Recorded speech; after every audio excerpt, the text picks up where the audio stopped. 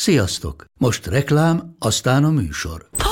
Hú, de szép szőnyeg. Új? Igen, tegnap vettem a Diegóban. Ó, és ez a függöny, de szép. Diegó! És hamarosan lesz új laminált padló a hálóban. Rátszakadt a bank. Csak regisztráltam Diegó digitális klubkártyát vásárlás előtt. Csináljunk neked is egyet? Csak 1 perc és kész. Regisztrálj te is áruházainkban, vagy a diego.hu oldalon, és azonnal megkapod digitális klubkártyádat, mellyel akár 30% kedvezménnyel vásárolhatsz padlóburkolati és lakástextil termékeket. Diego.hu. Már meg is kaptam e-mailben. Ez reklám volt, jó volt.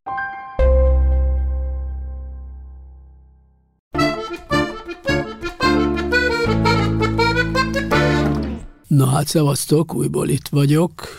Klímatudatossággal összefüggésben számolhatok be, hogy, és nem is nagyon messze tőlünk, tehát itt van ugye ez az alsó-ausztriai bor régió, ahol nem tudnak, ugye az ott egy nagyon, hogy mondjam, jó termőföldű, nagyon jó talajú vidék, és ott nem tudnak igazából kukoricát termeszteni, mert hogy valójában nincs elég víz hozzá. Úgyhogy azt gondolják, hogy hirtelen, tehát hogy ezek a helyi gazdák gyakorlatilag abba hagyták a kukoricatermesztést és a szőlőtermesztést is elkezdtek helyette földi mogyorót termelni. De mondjuk Burgenlandban is megváltoztak egyébként a körülmények, és ezért simán ott termesztenek sáfrányt, hogy hívják ezt, kurkumát, gyömbért, és még vaszabit is, hát mondjuk az torma valójában. Vagy mondjuk, hogy hát ugye ez a legérdekesebb, és erről külön is itt most beszámolok, mert ez tartom a legérdekesebbnek, hogy ugye Ausztriában is, Németországban, Svájcban is garnéla rákot tenyésztenek. Tehát mondjuk olyan termékekről van szó, amelyek hát nem lehet azt mondani, hogy mondjuk arra az adott vidékre lenne jellemző. De erre most mondok egy nagyon érdekes példát, hogy ez Ausztria szívében van, tehát egészen, hogy mondjam, Ausztria közepe, van ez a Rottenmannban van, ez Stíria, vagy hogy mondjam, igen, Stíriában van, ez a Paltenvölgy, és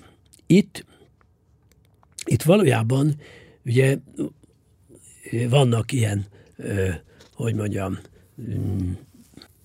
zöld energia. Tehát vannak zöld energiát feldolgozó erőművek, és itt például ugye némelyikben, ott, ahol egyébként fagázról van szó, ott van egy nagyon értékes melléktermék, és ez pedig maga a hő, mert ugye ezekkel a zöld alapú energiafejlesztőkkel egyébként amúgy elektromosságot termelnek, és ennek ugye mellékterméke lehet a hő. És méghozzá nem is kevés, mert itt ugye akkora erőműről van szó, és ugye ennek a hő kibocsátása, tehát a mellékterméke az 2,7 millió kilowatt óra évente.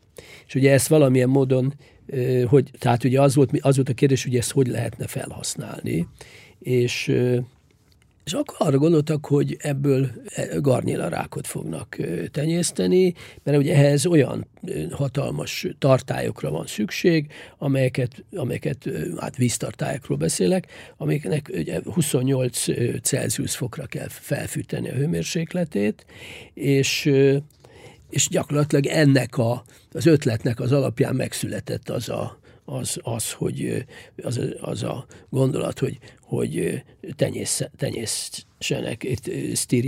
Stájerországban, tehát Stájerországban, ugye nagyon jól összefér, ki gondolta volna, stájerországi garnéláról van szó. És ezt egyébként 2018 óta megépítették 2018-ban ezt a beltéri tenyésztő tartályokat, és gyakorlatilag, ugye most amiről van szó, arról van szó, hogy ugye, hogyha ezt ugye helyben tenyésztik, ugye, akkor ennek nem kell megtennie akkora utat, nem tudom honnan a világ másik végéből, hogy ide jöjjön, és egyébként lehet, hogy Stájerországtól úgymond első hallásra idegennek tűnik ez a fajta, hogy mondjam, tehát el is nevezték egyébként fehér párducnak hívják ezeket a rákokat, vagy ez valójában shrimp, tehát most sosem tudom egyébként, hogy mondják a shrimpet magyarul. Bocsánat, tehát ezek a garnélák, és gyakorlatilag itt hát ugye ez a Stájer hegyekben van, tehát ugye ez az első eset, hogy van nekünk ugye fehér párduc elnevezésű hegyi shrimpünk, és ugye itt az volt, hogy ráadásul még ugye az is volt, hogy eleinte arról volt szó, hogy majd ezeket a lárvákat megvásárolják Amerikából, és hogy majd itt fogják gyakorlatilag csak kvázi tenyészteni, hogy ott nőjenek fel, vagy hogy ott fejlődjenek ki, itt ebben a Páltentálba, de mivel, hogy 2017-ben olyan iszonyatos hurrikánok voltak, hogy gyakorlatilag repülőn ezeket a lárvákat nem tudták oda szállítani, tehát ezek ott maradtak így a lárvák nélkül, úgyhogy aztán vásároltak ilyen tenyészeteket, valójában ilyen akvakultúrákat, mondjuk így, és hát aztán valójában saját lárváik lettek, és ugye ebből fejlődtek ki később ugye ezek a shrimpek, vagy garnélák, és aztán ugye már rájöttek, hogy ez ilyen jól megy, akkor a rendkívül ritka, mert igen ritkaság számba megy, a úgynevezett blue shrimp, tehát ezt is ott Stájerországban tenyésztik, és ez gyakorlatilag frissen elérhető, tehát nem fagyasztott, és tehát gyakorlatilag ugye ide rengeteg időt, energiát, pénzt fektettek be, de ez már úgy néz ki, hogy ez megtérült. Ráadásul ugye ezt úgy csinálták, hogy ugye ehhez a vízhez hozzáadtak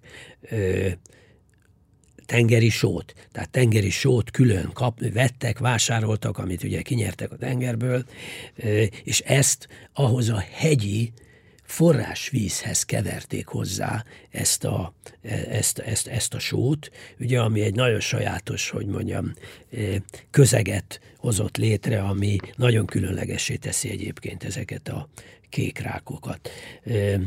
És ugyanakkor ugye, hát aztán itt megvan ugye, hogy ez milyen technikával megy, most abban nyilván nem tudok belemenni, meg nem is értek annyira hozzá. Hát ugye itt és akkor mi van? Ugye itt semmiféle kémiai beavatkozás nincs antibiotikum, nincsenek hormonok, tehát ez tökéletesen, hogy mondjam, tisztaságú állatról van szó. Na, úgyhogy azt gondolom, hogy ha nem is nagyon strukturáltam, de azért mégiscsak elmondtam, hogy mi várható, úgyhogy legközelebb már 50 évet fogunk ugrani, mert unjuk ezt, hogy évente így szórakozzunk, és a legközelebb majd elmesélem, hogy mi lesz 2073-ban, úgyhogy remélem kíváncsiak lesznek rá. Szevasztok, minden jókat!